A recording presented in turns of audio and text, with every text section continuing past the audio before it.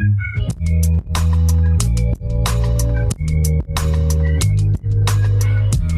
listeners, to start the approaching spring season off right, I have the perfect wine pairing for you in today's episode. One freezing Friday evening, I was lucky enough to get schooled by Tanisha Townsend, a wine expert, educator, sometimes judge, and definitely connoisseurs of fine wine. I met Tanisha at a mutual friend's podcast end of season party, and I was very intrigued about her profession and plans for the future on making wine jargon and tasting experiences more accessible, especially for women, I must add.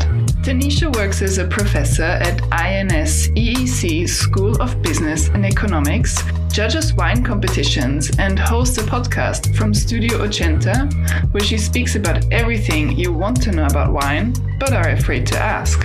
Find the Wine School Dropout podcast and her personal account, A Girl Needs Glass, on Instagram, and start your wine degree off right to debate with more depth at your next girls' or guys' night. For everyone visiting or living in Paris, this episode is definitely gold in that she spills the tea about some really good bars in town. Without further ado, please enjoy episode number 5 of That's My Niche. And now, over to Tanisha.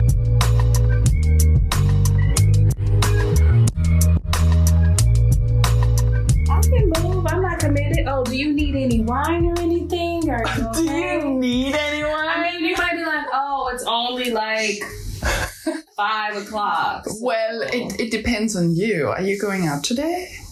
No, I am trying not to leave the house. I'm probably going to order delivery after you leave. And that's what I'm going to eat. Because laziness. Wine makes me awesome. Well, do you want to have a glass of wine together? Yes, we can do that. Oh my God. Yes, we can do that. Hopefully it's a good one. I don't know. God, let me look over your shoulder. No, sorry. The kitchen is a nightmare. Oh, it's the weekend. Yeah, and I was supposed to clean it, but I started doing work. So. Okay, so just to get an idea, how much wine do you have in your house? I actually don't have that much. I might have like 12 bottles. Oh my God, that's so much. Is it? I don't think it's a lot. I mean, I know people who have way more. But also, I mean, it's not like it's a big apartment. You know, Paris is tiny. Well, I didn't expect you to have as much wine as my dad, because he is, you know, I mean, like, I know when I lived in the States, I had way more. Like, how much? Do you have like a proper wine fridge? Yeah, I had a proper wine fridge, and then I had a wine, I had wine racks, and then I had a wine thing that leaned up against the wall. Yeah. So how many bottles are we talking? I probably had, like, at any given time, at least 40. But also, people would send me samples. I should taste this first. It might be, because it's an older wine. Oh my God. Okay, show me how it's done. So this is a 2010. What are we looking for here? I don't know. Well, whenever there is red wine involved, all I smell is cherry. Right, like medicine. I'm always like, it's cherry after not cherry. Not bad. It tastes, yeah. So it was a 2010, which was a decent year. Oh, I'm getting something else here. Oh, tell us. What am I getting? Do you need me to pull out the aroma wheel so you can get a few more things? Shall we, maybe? I have an aroma wheel. Let us go back into the salon. Okay. All right, so you have the aroma wheel. And what this is just a way for you to have some language and some words to use to describe the wine. The ones that are most important are, think of it in larger categories first before you break it down into, oh, I get cherry, berry. I mean, so you can do that. So I go from like inside to outside. Yes. And the most important ones inside, floral, spicy, fruity, herbaceous, or vegetative. The rest of these, vegetative? Green beans, green pepper, herbs. Yeah, there are some wines that smell like fresh cut green beans or asparagus. Really? Mm-hmm. Is that good? Yeah, those are fine. Yeah, those are fine. Are those? But then, is it more like, if you say herbaceous and vegetative, are these more white wines? Or could they also be red? Red. They could also be red. I barely drink red wine. That's yeah, they could also be red. Oh, do you need... Oh, I don't have any wine. No. It's totally fine. It's totally fine. It's winter. I think in winter, the red wine is... That's why I don't have any white chill. Yeah. I'm like, because I was looking through, I was like, oh, I should probably have something for us to drink. And then I was like, oh, these are all like crisp whites. They're all like spring, summer white. So I'm not even going to drink those for a while. I think I'm even going for like the spicy category. I think I'm even going for the anise and cloves. Okay. You will be correct. I mean, it's kind of funny because my dad is quite a wine nerd. Oh, really? Yeah, but I'm never very... Like, in my little town where I grew up, he still lives there. And once a year, they have this little wine fest. So he goes there with me. And then there is different... How do you call them? The people who make the wine? Oh, vignerons or winemakers. The winemakers.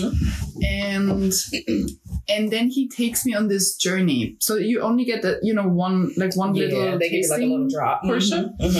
And then he takes me on this journey, and then he tells me what kind of flavors or what brands you start with. It's not brands. It's what is it? What grapes or what wine or what houses, wine. Domains? Yeah, what type of wine? What type of wine? Yeah, what regions? What type? Yeah. So what you would start with, because what would you start with? Let's talk about white wines. Okay. Do you start with a Chardonnay? Start with like for a meal, for a tasting, or let's say I'm at this wine fest with my dad. Yes. Okay. Picture it. Yeah. All right. I'm there. And then, I'm just used to, the types of wine that I really like is, for example, the Chardonnay, or also, this Austrian wine, Gemischter Satz. Do you know that one? I do. I have heard of that one. Yes. So those are like maybe. I might have. Next time you should go with my dad. Right. I'm like, maybe I should. I'm going to meet your dad. We're going to go. We're going to have some wine. It's going to be fun. Seriously. It's going to be a grand experience. Yes, absolutely. Just grand. So in terms of white wine, what would be the journey? Honestly. It doesn't have to be, obviously those would be Austrian wines, but in general. Honestly, I would probably start with a sparkling wine. If there was a sparkling wine available, I'd probably start with that just to kind of get my palate ready. What's a sparkling wine? So sparkling wine, it includes champagne, but then also cava, prosecco. So anything with the effervescence, with the bubbles. So when you pop it. How does this get your palate ready? Because of the effervescence, it kind of makes you, it makes your mouth water. Oh, does this also have to do with circulation? A little bit, yes. Oh my God, this is so fun. Get your mouth watering. It is also very refreshing. That's why they serve champagnes as an aperitif. So something you have like before your meal. So I would probably start with that if it was available. If not, I think the first white would probably be, might be Chardonnay. I think it would depend on what the whites they had available. Yeah. I am actually not the biggest fan of Sauvignon Blanc, so that's not going to be where I ever start or ever try anything, so I'm not going to do that. But yeah, I'm really a big fan of Chardonnay and want to do some more research and maybe like a project on Chardonnay. Eventually, I want to move into that. Because people always think of Chardonnay as like, oh, it's too this, it's too that. I don't like Chardonnay. I think it's more like a trend to say I don't like Chardonnay than to actually know it. How can you not like Chardonnay? And also because Chardonnay is so versatile. That's the word. I'm like, wow, I couldn't think of the words. It's so the flavors are so different depending on where it's from. French Chardonnay versus California Chardonnay versus Virginia Chardonnay versus Chilean Chardonnay, Australian Chardonnay. Those aren't the same. Even if you break down French Chardonnay from Jura, from Chablis, or Blanc de Blanc from Champagne, those all taste different. Yeah, absolutely. So, don't discount Chardonnay. When people don't like it, I'm like, have you tasted this style? Or I'll blind taste them on it. They're like, oh, this is so fantastic. I love it. What is it? I'm like, haha, Chardonnay. You do like Chardonnay. I always go for Chardonnay. If I'm in a restaurant, I always go for Chardonnay. If there is nothing else that I'm like, oh, I really want to try this, or Gemischter Satz, but right, which I'd imagine you don't find that often outside of Gemischter Satz. I actually found it at one German restaurant in London. Okay. Yes, but it was funny because it was called the German Gymnasium, the restaurant, because it was the building was an old gymnasium. That's interesting. It was very interesting. It was a very, very nice restaurant. And then they had this Austrian wine. I was like, well, I mean, you're not really true to... No. But yeah, gemischte Satz is just very fruity and flavorful. And then what do you think? Because in Austria, in the summer, we always mix the white wine with sparkling water. Okay, a little spritzer.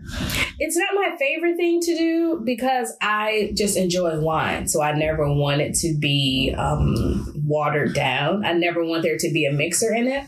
Keeps you hydrated though. I'll just drink some water separate. Just like I don't do, some people do ice in their wine. Oh yeah. I'll do that with rosé in the summer. So rosé piscine. So that's like very nice. Wine cocktails can be nice too, but sometimes water just really changes the flavor. Oh, what's a wine cocktail? Wine cocktail like Fruit 75 with sparkling wine and gin and maybe some Saint-Germain liqueur. I've never had like a sugar cube. Mm-hmm. Oh, wow. Mm-hmm. Yeah, they're wine cocktails. Wine cocktails. Yeah. New York sour, which is like a whiskey sour, and then you do like a float of red wine on the top. Mm-hmm. Okay, this is a whole new world. Well, you know Aperol Spritz. Yeah. Well, so that's essentially a wine cocktail. Kind of, yeah. Yeah, that's probably the only one I really know. Yeah, you don't do too much with wine because wine is already so flavorful. So it's really hard to mix other things with it and not have like the alcohol be completely off balance and like blow your palate out. Yeah. So like why? It's like you're not doing, oh yeah, let's do this whiskey and then wine and then this and that. No. You gotta keep it kind of light. So what is your niche, Tanisha? I'd probably say my niche is drinking wine and talking about it. Oh, is that okay? Because that might be two niches, or it's like two in one. Maybe that's like an umbrella. Umbrella niche is me, and then drink talk. What do you say when people ask you what you do? Oh, it depends on who's asking, because I do so many things. But I think when people ask me, it really depends. Some people I say that I'm a professor.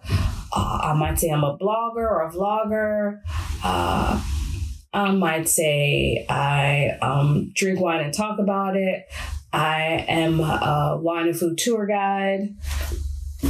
It depends on where I am. And it depends on where I am and who's asking. Yeah. How I formulate the answer for that. And I'm not saying that to be difficult. Like, I do so many things. I'm going to just...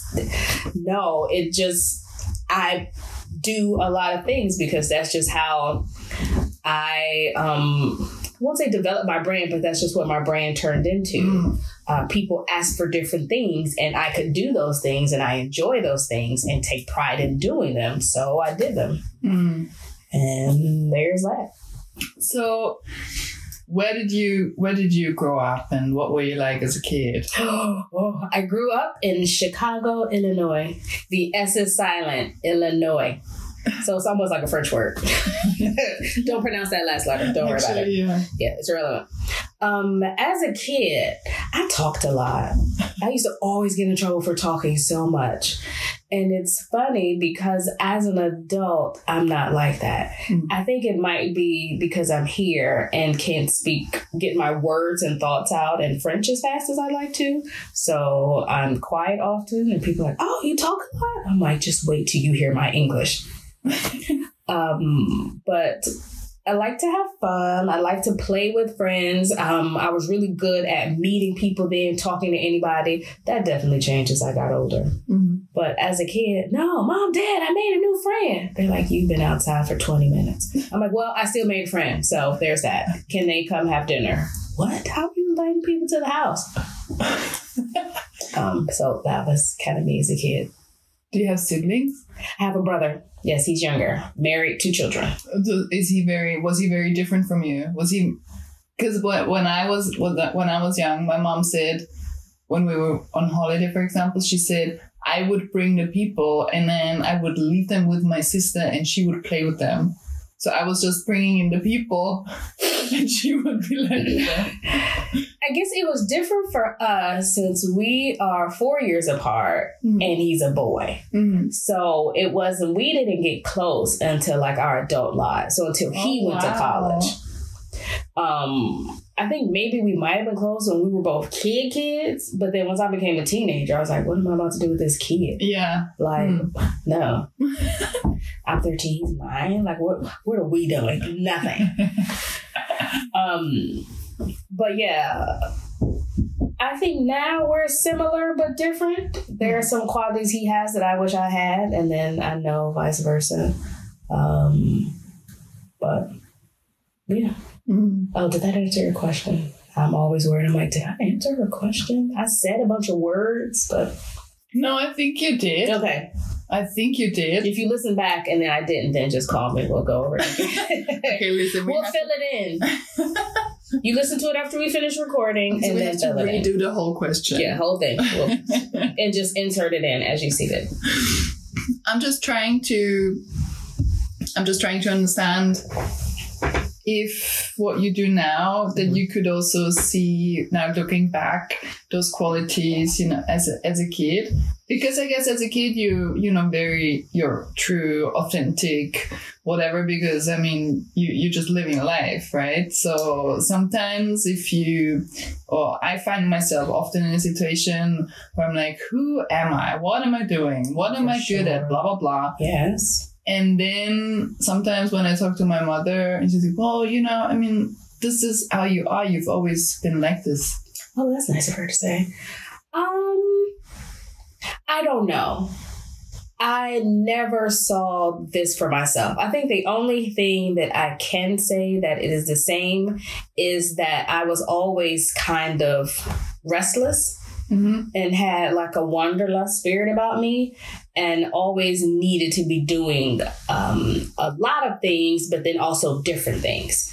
I couldn't do one thing for a long time. I couldn't be in a place for a long time. So part of that is how I got here.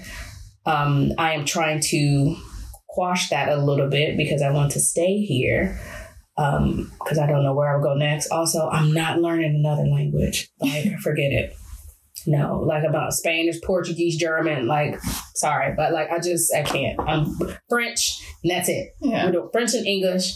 We're done. It's enough. It's so hard as an adult. But as far as the career path or anything like that, no, I didn't see that at all. It's funny that I teach, and also my brother, he kind of teaches and trains as well now. But both our parents were teachers. And then administrators and principals and things like that. So we never thought we would get in that. We're like, no, we're working corporate, America. That is what we're doing. And then through other circumstances, we both got out of that and then got into this, sharing our knowledge with other people and on a grander scale. And so it's just, that part is kind of funny to me that I never saw myself being like a teacher or anything like that. But now that I'm doing it, I really, really like it. Now, it is stressful. There's a lot of work. So I feel bad for times I gave my teachers problems and looked at my parents like, what, you're home at like 3 o'clock? Like, how are you tired? Like, what? But man, the thing about teaching is you have to always be on. Like, you go to your job and you're always on. Whereas other jobs, say you work in an office, you go to your office, you have your coffee, you sit at your desk by yourself and you do your work. Okay, yeah, you have a meeting, you present, you do that. But when you teach, it is you being on the whole time. And students aren't always great. I'll just say that. I don't know how else to say it or how more, to be more polite about it. Students are not always great. How old are your students? Is it, so where do you teach? I'm at a university and the students are probably like 19 to 25. Well, I mean, that's a difficult age range. But still, I would think like, okay, this is university age. I would definitely think this is much better than like 10 to 14. I mean, granted, I couldn't teach my subject matter for 10 to 14, but I wouldn't think I would have to do as much. Shut up, put your phone down, close your laptop, stop talking to each other. What are you doing? Pay attention. I definitely wouldn't think I had to do that much of that. Mm-hmm. Also, I'm like, I'm teaching and talking about wine. How are you not interested? This is riveting material. Okay, how are you not into this? That's just so good.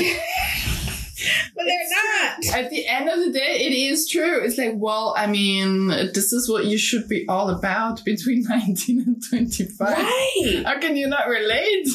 I mean, but when they do, when they do perk up, or when I do get a good response, when I have wine in class to taste. So we don't drink wine in class all the time because that would be a bit much. Yeah. But when we do have wine, they're like, ooh, okay, all right. Oh, we're so glad you brought this. Wonderful. Oh, yeah, they're like that. They also respond well to guest speakers. I've had a couple guest speakers come in too, because it is, again, a lot for me to stand up there and talk to them and teach and train or whatever for 90 minutes. Mm-hmm. And so I've brought in other people in the field, whether it be wine or spirits. I've done spirits too. Mm-hmm. I've had them come in just for them to hear a real live business perspective from someone, from someone who has started a business or who works for a certain company, who's gained some notoriety or something like that. And for them to be able to ask them real life questions. Because I can ask some, I can answer some questions and teach them things from case studies and books and just from my knowledge and things like that. But to really have someone there in front of them that has lived it or built a brand from the ground up and can talk about, okay, well, this is how I select my grapes and this is how I planted my vineyard and this is how I did this. That is amazing for them. And they've been really responsive. So is it a school for what do they intend to do when they finish school? The program is it's a degree in wine and spirits. And so they can go into distribution, marketing, they could run a wine brand or spirits brand. They could manage a restaurant, a hotel, cruise ship, thing like that. Yeah, that's the kind of thing they want to go into. Oh, wow. Yeah. So how did you get into this? Into wine? Yeah. So you're 13 years old. You have a 9-year-old brother. You're like, well, he's no use to me. Yeah. So it was a little later in life. I actually got into wine later. I was in graduate school when I got into wine, and graduate school stressed me out. And so I was like, well, I should drink some wine to relax because that's what all the cool kids say you're supposed to do. And I think I read it on the blog somewhere. And so I did that. And I was like, oh, this is tasty. I like it. Do you remember what kind of wine were you drinking? If I had known it would be like this much of a life-changing thing and such a pivotal moment in my life, I would have remembered that. And I also would have remembered the next story, which is I went to a wine festival and met a winemaker and talked to him about his wine. And he was so passionate about it. And I was so passionate trying to understand why there were cherries in my glass. And there were no cherries on the farm. There were no cherries squeezed into the juice of the wine. And I couldn't understand that. But I don't remember who I was talking to or what wine I was drinking. I mean, who knew it would be an important story to this day? I had no idea. I'm like, I'm at a festival. I'm drinking wine. There's that. But I tell that story all the time and literally have no idea who I was talking to. So sorry to that man. I don't know who he is. But got really fascinated and then started taking wine courses from there. And then got a little part-time job working in wine and then kind of went on and on and on. Still in grad school and still working a full-time job. So, okay, I mean, that's a lot. So you're at the wine festival. Yes. The next day you wake up and you're like, I have to know more about this. Yeah. And so, of course, our number one resource, Google, gave me a bit of information. But I was like, I need to know more. Let's see if there are any classes on this. So then I looked up classes and found a certification course. And I was like, let's take it. Was this still in Chicago? This was in D.C. Okay. Yeah. After university, I moved to D.C. So I lived my adult life there and then got into wine there. And took the certification class and was like, oh, this is fascinating. I am into it. So from there, started working with a wine marketing company. Met a guy. He was like, oh, you should work with me. Okay. So started working with him and doing trade tastings and working wine festivals. And then as his business grew, I got more responsibility and was able to do different events and things with him. And then spoke at a festival in Croatia. Met a woman there. We hit it off, kept in contact, and then she messaged me later and said, hey, you mentioned you have some teaching experience and you might want to live abroad. We need a guest lecturer to do some wine classes at my school. Remember, I'm in Paris. Oh, word? Well, see you next week. So it wasn't that fast, but we were able to work things out. And then I came over, guest lectured, and didn't want to leave. So here we are. And that was how long ago? That was January 2014. Oh, that's a nice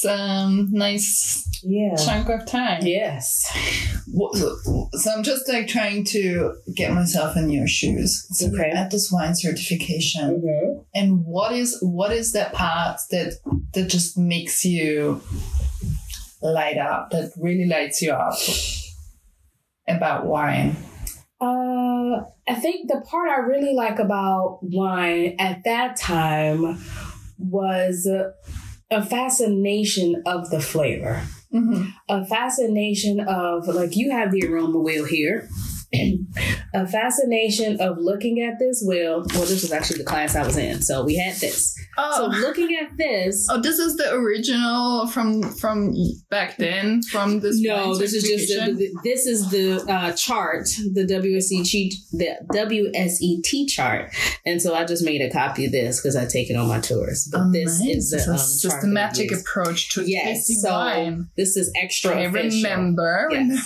So this is the officialist of approaches, and so looking at the color, and then you see the aroma characteristics like a fruit, floral, spice stuff, and going through and picking out the different things as far as what this is and how different they tasted, how different they looked. Oh, this is from Chile. It's this way. This is from Vouvray in the Loire Valley. It looks and tastes this way. This is a Syrah from Australia. It smells like this. It looks like this. It tastes this way because the soil is like this. It has this much sunlight. It rains this many days out of the year. That was completely fascinating to me.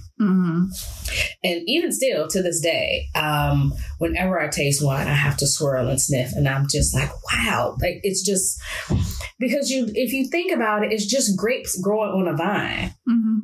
But then how do they get all these different flavors? Oranges taste the same wherever they are. If you get an orange from Florida, from Valencia, Spain, or wherever else oranges are from, it still is essentially an orange. You couldn't really pick out, oh, it tastes like this, it tastes like this. But with a grape, okay, yeah, it's different kinds of grapes. But if you take the same grape and you put it in different places, it tastes different. And that was fascinating to me. Oh, so you're all about the story as well. I am, yes. And then, meeting winemakers and talking to them and getting the history. Because a lot of history of wine and how it moved around follows the history of the world. So you think about champagne, and that was popular during the time of kings and queens, and that's why it became this fancy major thing, because that's what kings and queens were drinking, because kings and queens were coronated in Cannes, France, and that's where champagne comes from. So, okay, you drink what's around you. It just happened to be champagne. I happen to be a queen. Now champagne is fancy. I mean, still to this day, people look at champagne a certain way. It has a certain, je ne sais quoi. It has a certain, whatever to it, a certain amount of affluence to it. And you think that champagne is for special occasions. Yeah. Whereas, I mean, you know this, people here will drink champagne. They're like, oh, what, it's Tuesday? Okay. Champagne. That is actually true. It is on the it is. You can pick it from the menu. Yeah, just a glass of champagne. Mm-hmm. Just a glass of champagne, and no one's asking, "Oh, are you celebrating something?" But if I go home, say I'm in Chicago, oh, what are you celebrating? Thursday night. I'm celebrating Thursday night. I made it through the day. That's what I'm celebrating. So back to this systematic approach to tasting wine, because I feel like seeing this, I feel like this is the kind of system that I would have, whenever my dad explains wine to me, blah, blah, blah. I'm like, yeah, okay, he does this. He you look at it, how it sticks to the glass or whatever, and how many like little wine stones it has on the bottom, like stuff like that. Okay. So I get all of that, and then obviously the nose, as you call it. Okay, you have condition, intensity, development. Youthful. Yeah, development is kind of hard. So when you smell it, you can tell if it's like tired, like old. You can tell if it's fully developed, if it's kind of like, oh, this can age a little bit, or if it's like very young. Okay, but then for this, you have to have a lot of experience. You do, yeah. You can't just be like, oh, this is the third wine I've ever tasted. No, it's not going to work out. That's not going to work. Okay, and then the aroma, and then, but for the palate, you have so many different things. So now I can see how intense you can get also during a wine tasting with this chart.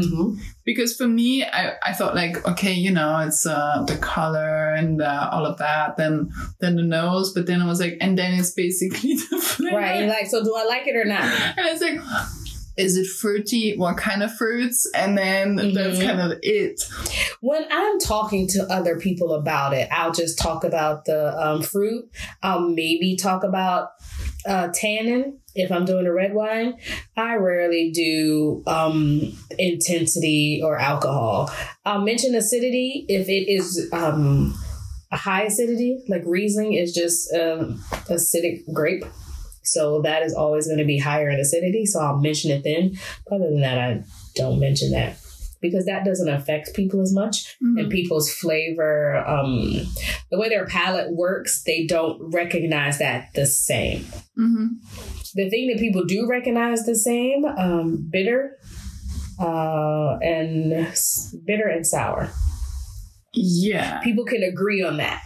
Oh. When it comes to other flavors like high acidity or even sweetness, people don't agree on what is sweet and what isn't. People's palates are very different for that. But bitter, you'll have more people that agree, oh, this is bitter.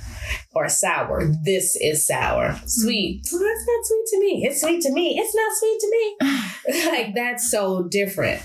That's also why when I do tastings or just talk in general about wine, I caution people about saying they want a wine that's sweet or describing a wine in that way. You can describe a dessert wine as sweet and say, this is sweet. It's a dessert wine because you know that a dessert wine is going to be sweet with sugar. But if you tell someone that you just want, I want something sweet. Well, a ripe melon is sweet. So is cotton candy. Yeah. What sweet do you want? That is such a range. You can have this fresh peach and this peach is so sweet. I can also have literally a piece of candy. Like, wow, this candy is sweet. So if you come and tell me you want a sweet wine, what do I give you? Do I give you a cantaloupe or do I give you a cotton candy wine? Well, also with wine, I think it's very difficult because it's still wine. It's not grape juice. Right. Because I feel like sometimes people, they expect grape juice and it's like, oh, it's kind of, it's not as sweet as it's wine. Yeah. Yeah. Let me talk about, or let me ask you about tannin. Okay. What is it? So tannin is a flavor that comes mainly in red wines. It comes because they ferment everything together. Skin, seeds, stems, all of that. And the tannin comes from that. Do you drink tea? I do. Okay. So have you ever left the tea bag in too long? Yes. And it gives you that really dry mouth feel and that really gripping thing. That's tannin. Oh, yeah, that's tannin. Okay, so remember that for when you taste wine, you're like, oh, these tannins are big, or oh, it's like tannin. Yeah. Just remember that from that tea bag and be like, oh, wow. I think what I would, I would then describe it as a velvety. Something leaves some, like as if I put my tongue on some velvet. This is what I feel. Okay, and then like your tongue is super dry, like it takes all the moisture out of your mouth. Yeah, just like a little velvet carpet. Yeah. Okay. Yeah. Yeah, and also it comes from, because I want to give people all the information, it also comes from the barrel it's aged in or fermented in. So while it does come from the skin, the seeds, the stems, because they put all that together for red grapes, they'll also ferment it or age it in an oak barrel. And so you'll get tannin from that wood. So, okay, oak barrel gives you a lot of tannin. Yes. Is that correct? It can, depending on the toast of the barrel. What's the toast of the barrel? So the barrel, they don't just take wood, slice it up, and then make a barrel. They season it. They season it. Right. I did air quotes because you can't see me. Season is in air quotes. And what seasoning is they'll cut it up into planks and then they'll sit it outside for a period of time. Mm-hmm. That period of time could be 6 months. It could be 16 months. Mm-hmm. It depends. So then they bring and so outside it is seasoned by all that is outside. All that is outside. Rain, sleet, snow, hail, sunlight, birds flying overhead. You get the drift. They bring them in and then they make them into the shape of a barrel. Mm-hmm. Depending on the winemaker who is requesting them, he will request a type of toast.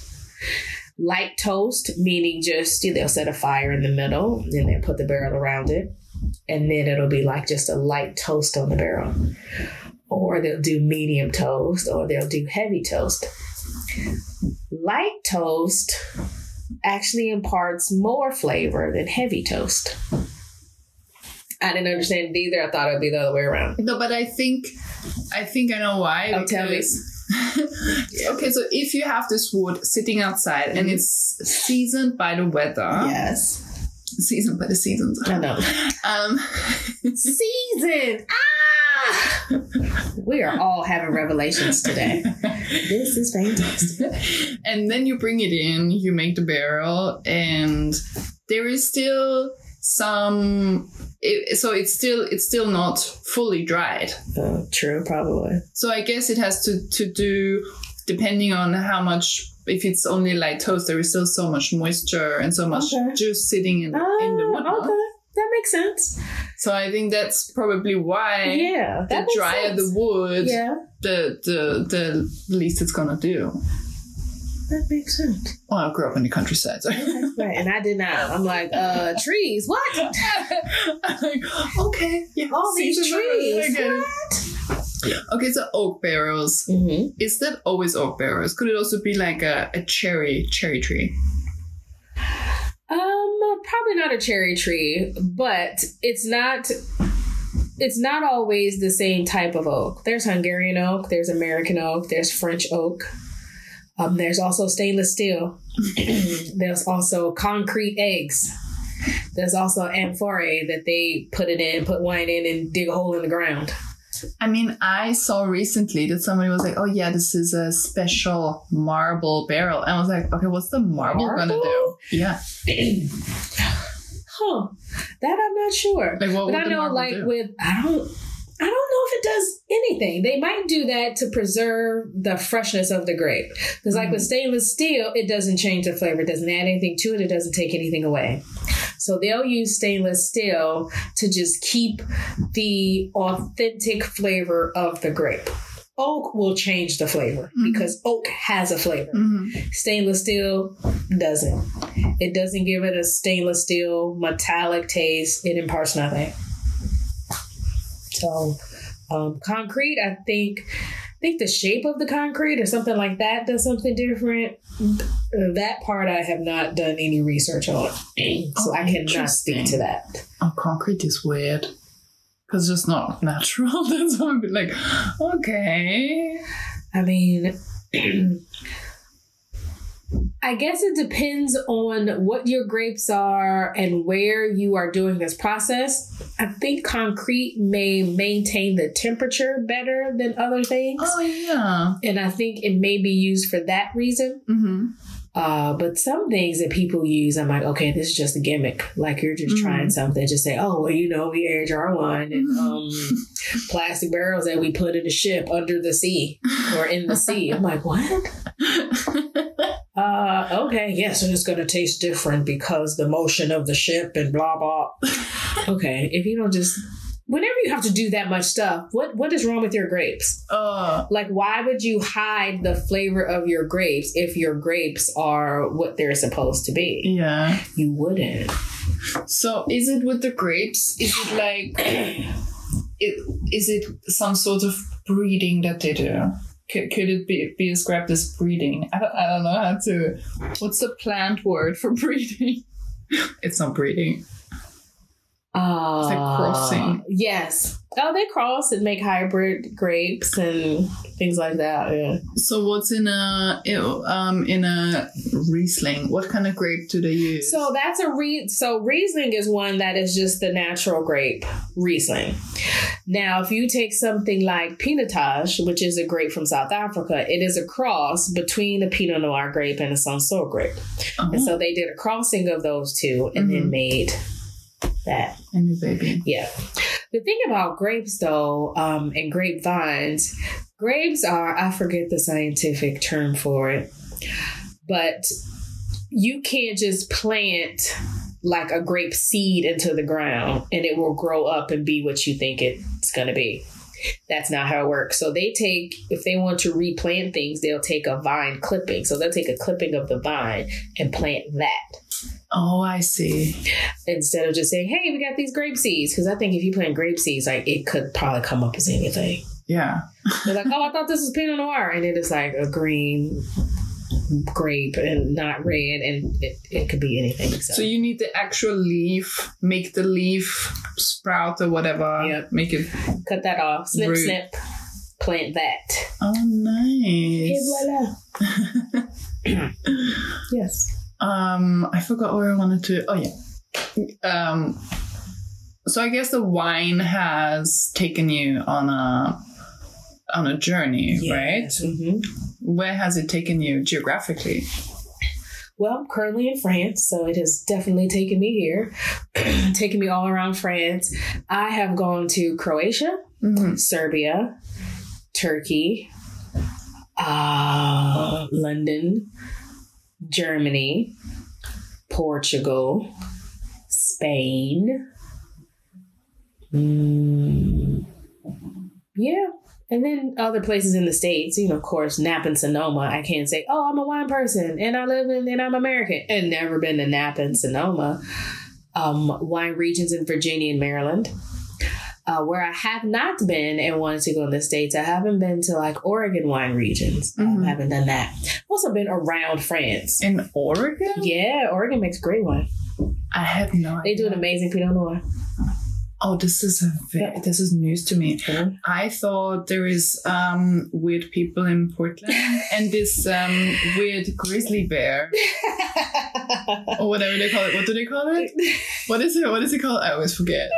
Bigfoot? You mean that? It's not. Well, they have a special term. It's not Bigfoot. Okay. They have another term for. I have to Google that. Yeah, I don't remember. I thought those are the two things that are. Okay. I have been to Portland. That's why I was like, okay, it's. Yeah, I've been to Portland. I actually went to Portland for cocktails. Because I would do wine, and then since wine is tied to bars and restaurants, I got a little bit into cocktails and would meet up with bartenders and go to cocktail conferences as well. So I could be a more well-rounded professional. Yes, you better. Yes. But yeah, that's where wine has taken me. This year, I've been to Toulouse and judged a wine competition there. Oh my God. Tell me. Go into detail about this. I want to know about... So the wine competition, and this one is interesting because it's wine in a box. So it is a competition where we judge wines that are in a box. Like a Tetra Brick.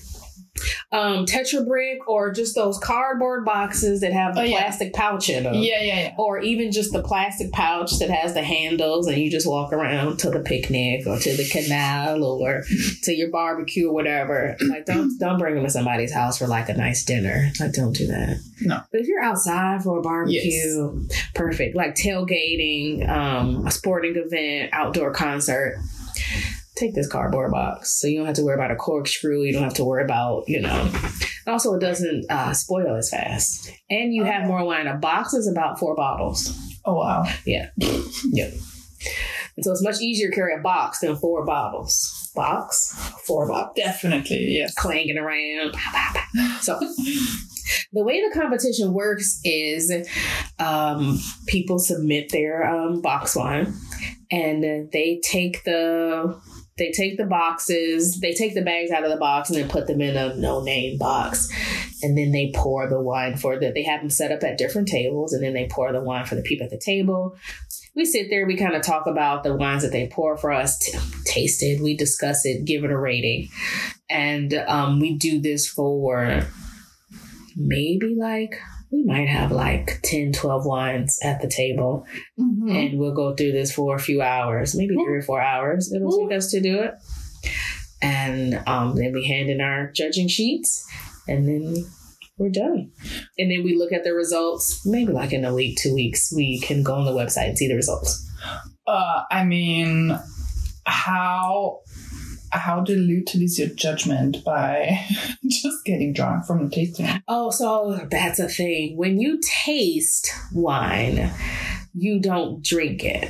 Especially if you're judging a competition. I don't drink it. I spit it out. Of course, you can't spit it all out. Of course, there's some that always, makes it down. But you do the smell it, you swirl it, then you swirl it around in your mouth, and then you spit it out. Mm-hmm. Because if you did drink, first of all, your palate would be so fatigued, you would be so tired. And then, yet, like you said, you would be drunk. We tasted 12.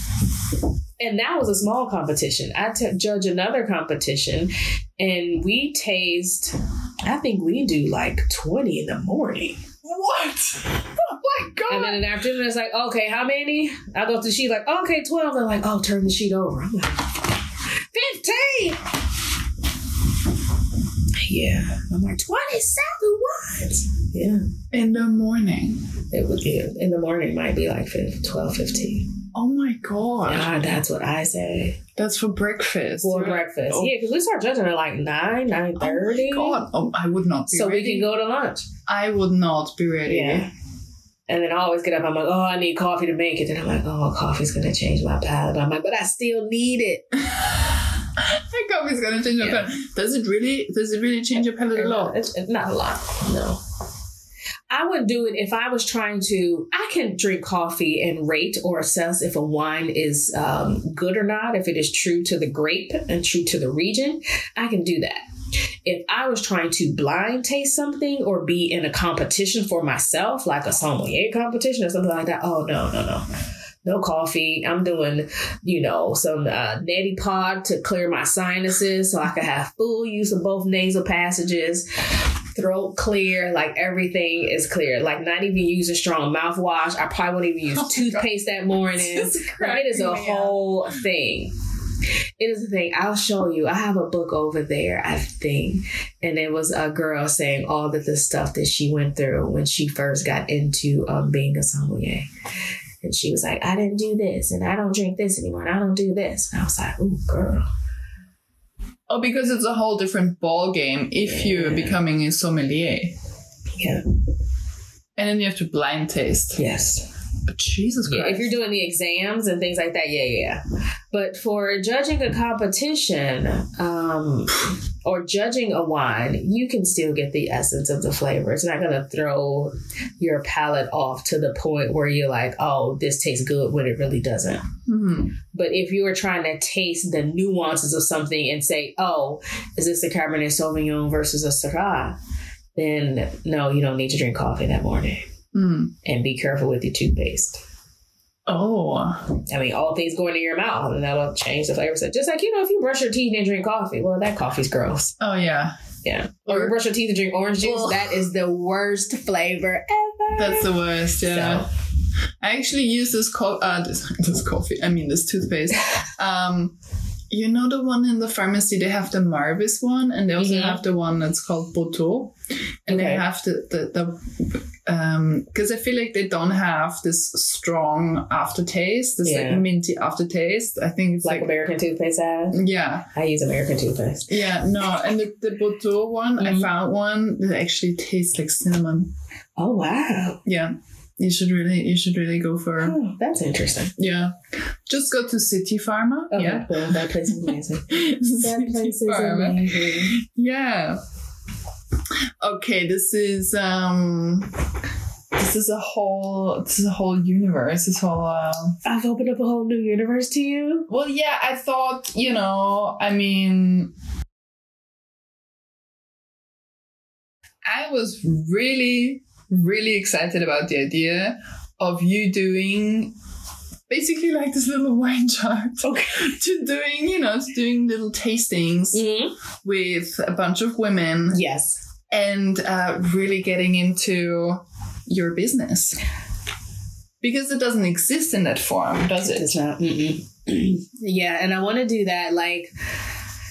I want to give it a name, like a cool, funky name, and do tastings and pairings. So it would be like Aperol style with like small bites, but around a theme. So it wouldn't just be like, all right, we have wine. No, I want it to be like a food paired with a wine. And not, what are you thinking? Like I have a friend who does a tasting club. So I wouldn't necessarily want it to be a tasting club, but I would want us to kind of talk about what we're tasting, kind of get a feel for certain regions. Because I mean, we're in France. We have access to so much wine here.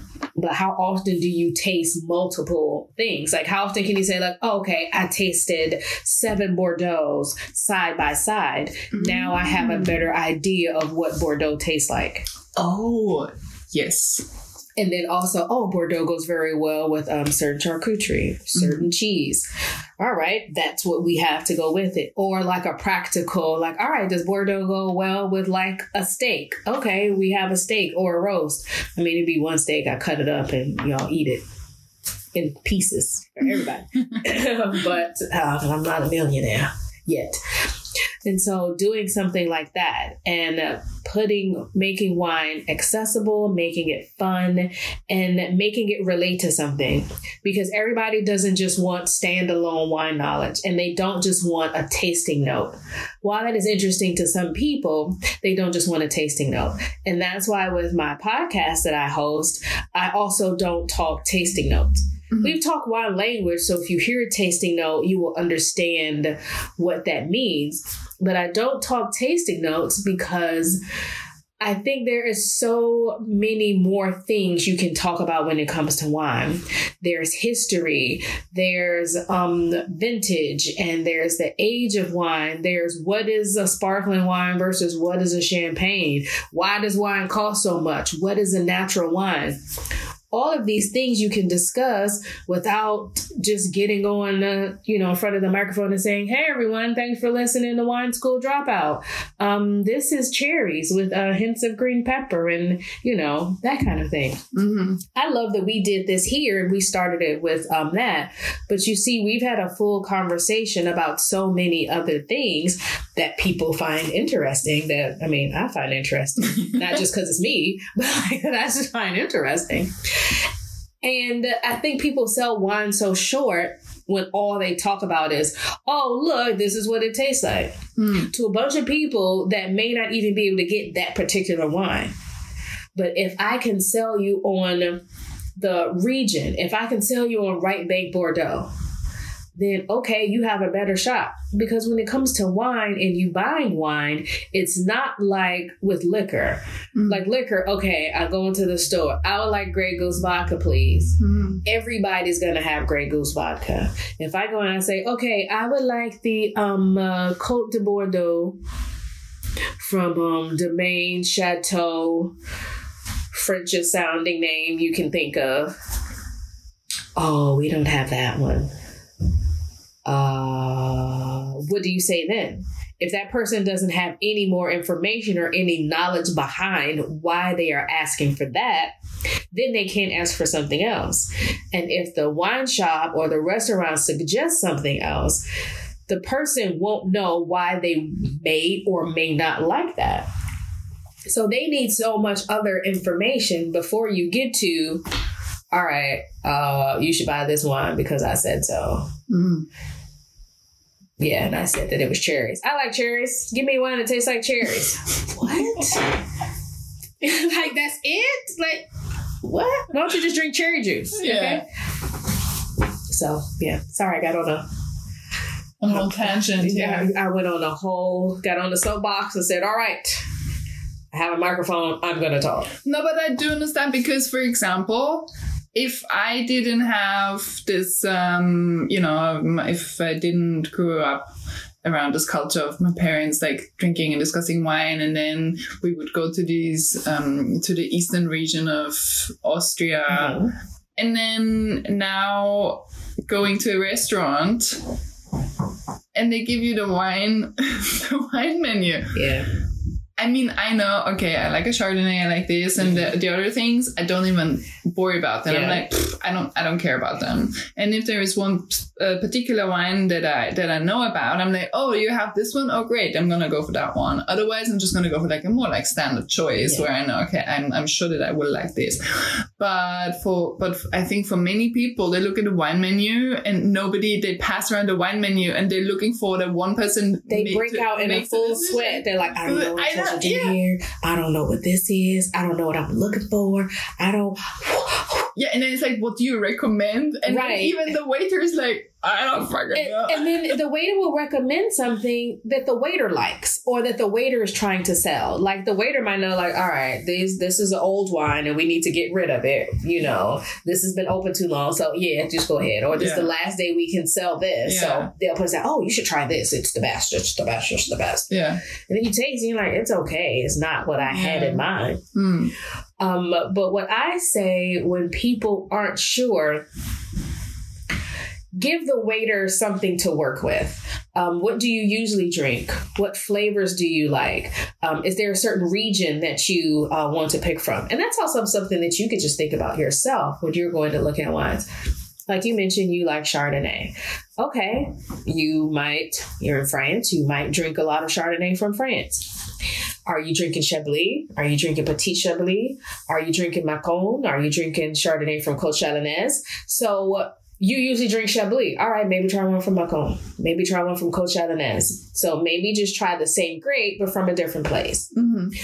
Or if you drink a lot of, French wines and we'll stick with the French Chardonnays. Okay, maybe try a Chardonnay from somewhere else. Oh, it's a Chilean Chardonnay on the menu? Let me try that. Mm-hmm. I mean, it's not going to happen in France. They don't have anything on here but French things.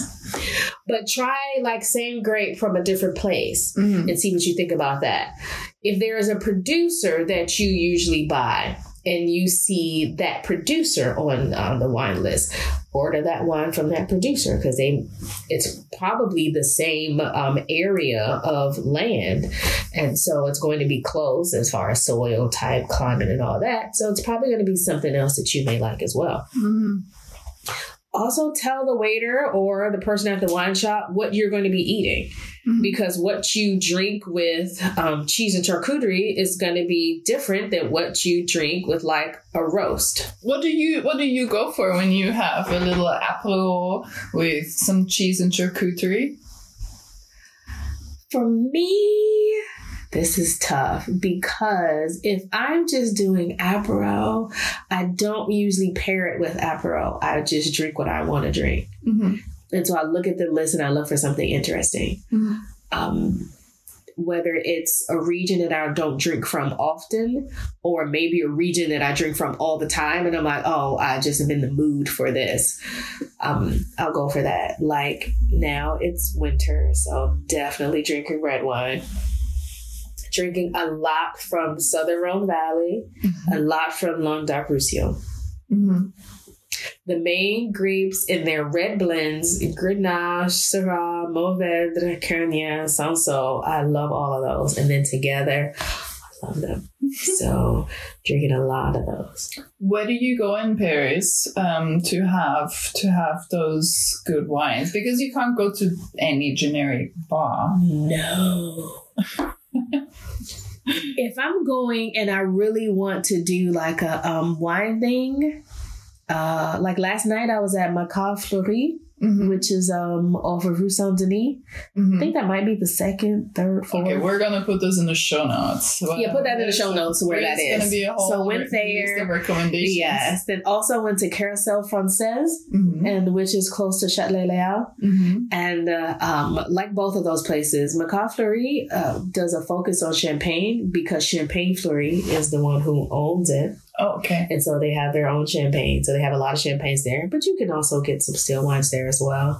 Carousel Française has a carousel, like, you know, in sushi places, and they have the sushi that goes around. What? So they have like cheese and charcuterie. They don't have the wine on there because that's going to fall off. But the cheese and charcuterie goes around on the... no way. Yeah.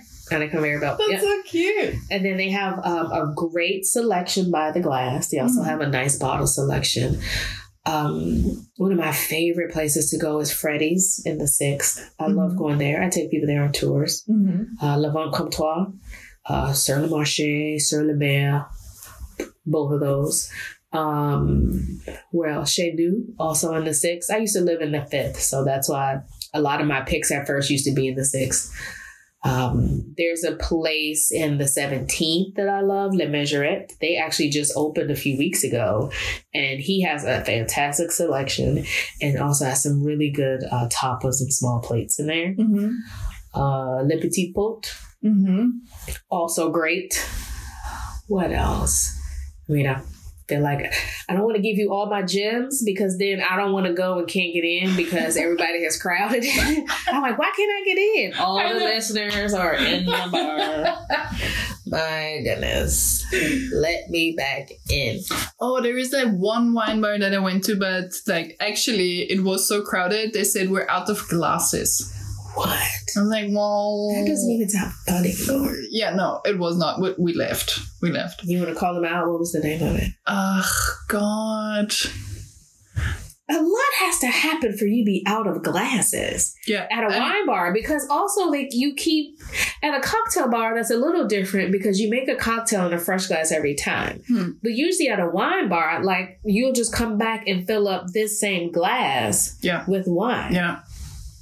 And he said, well, how the glasses? Did they break them? Let me stop. I don't know.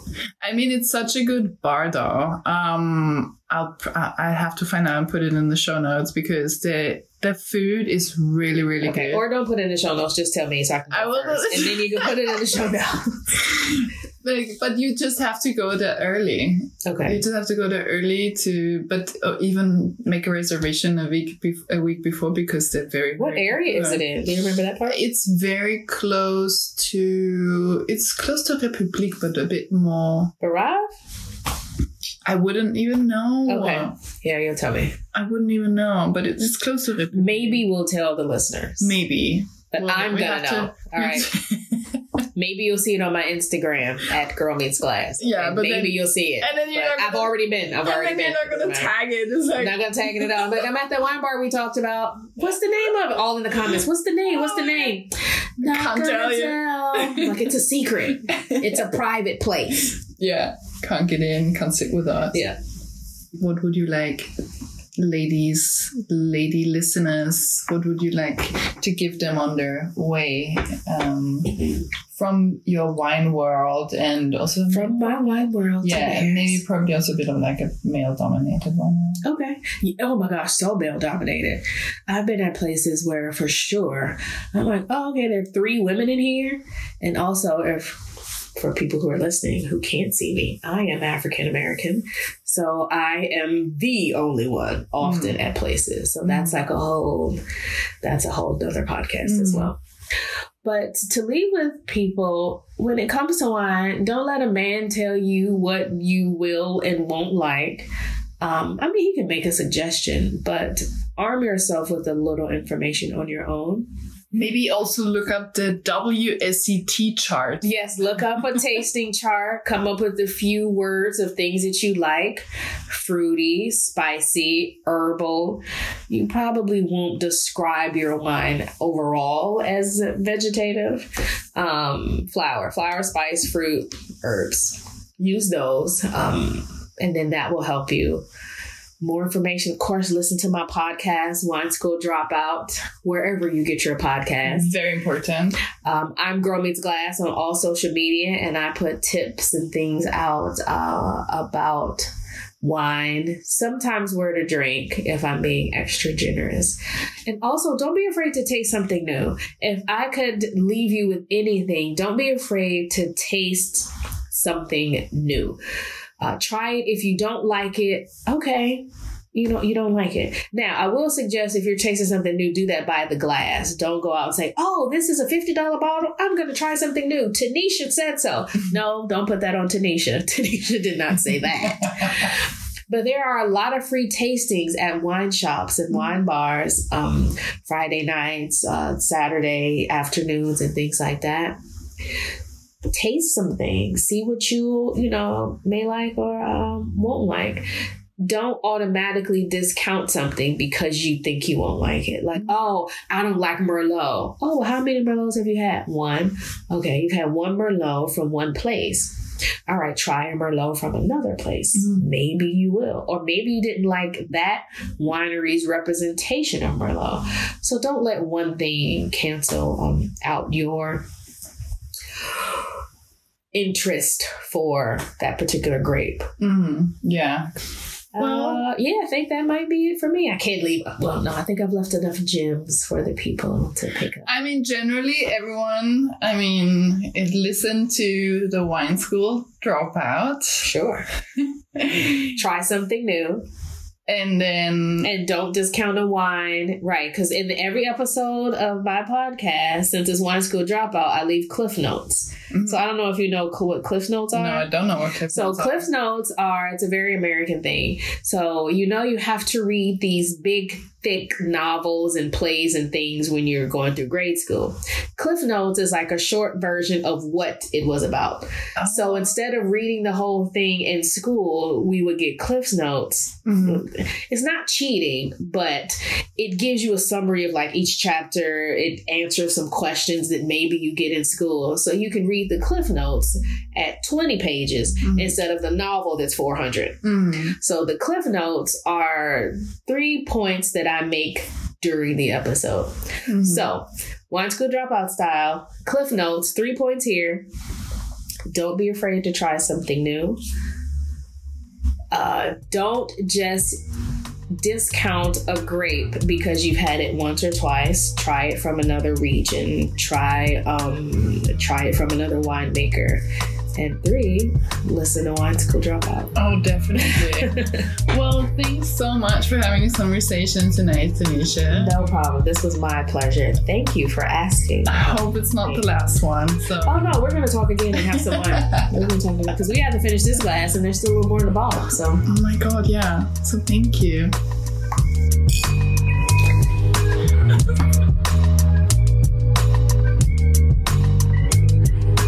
And this was my chat with Tanisha today. I hope you enjoyed the episode. If there is anyone you know who you think would be perfect for the show, recommendations are always welcome. For news, workshops and blog posts, all things Paris, head over to lebureau.com and I'll catch you next time with another episode of That's My Niche.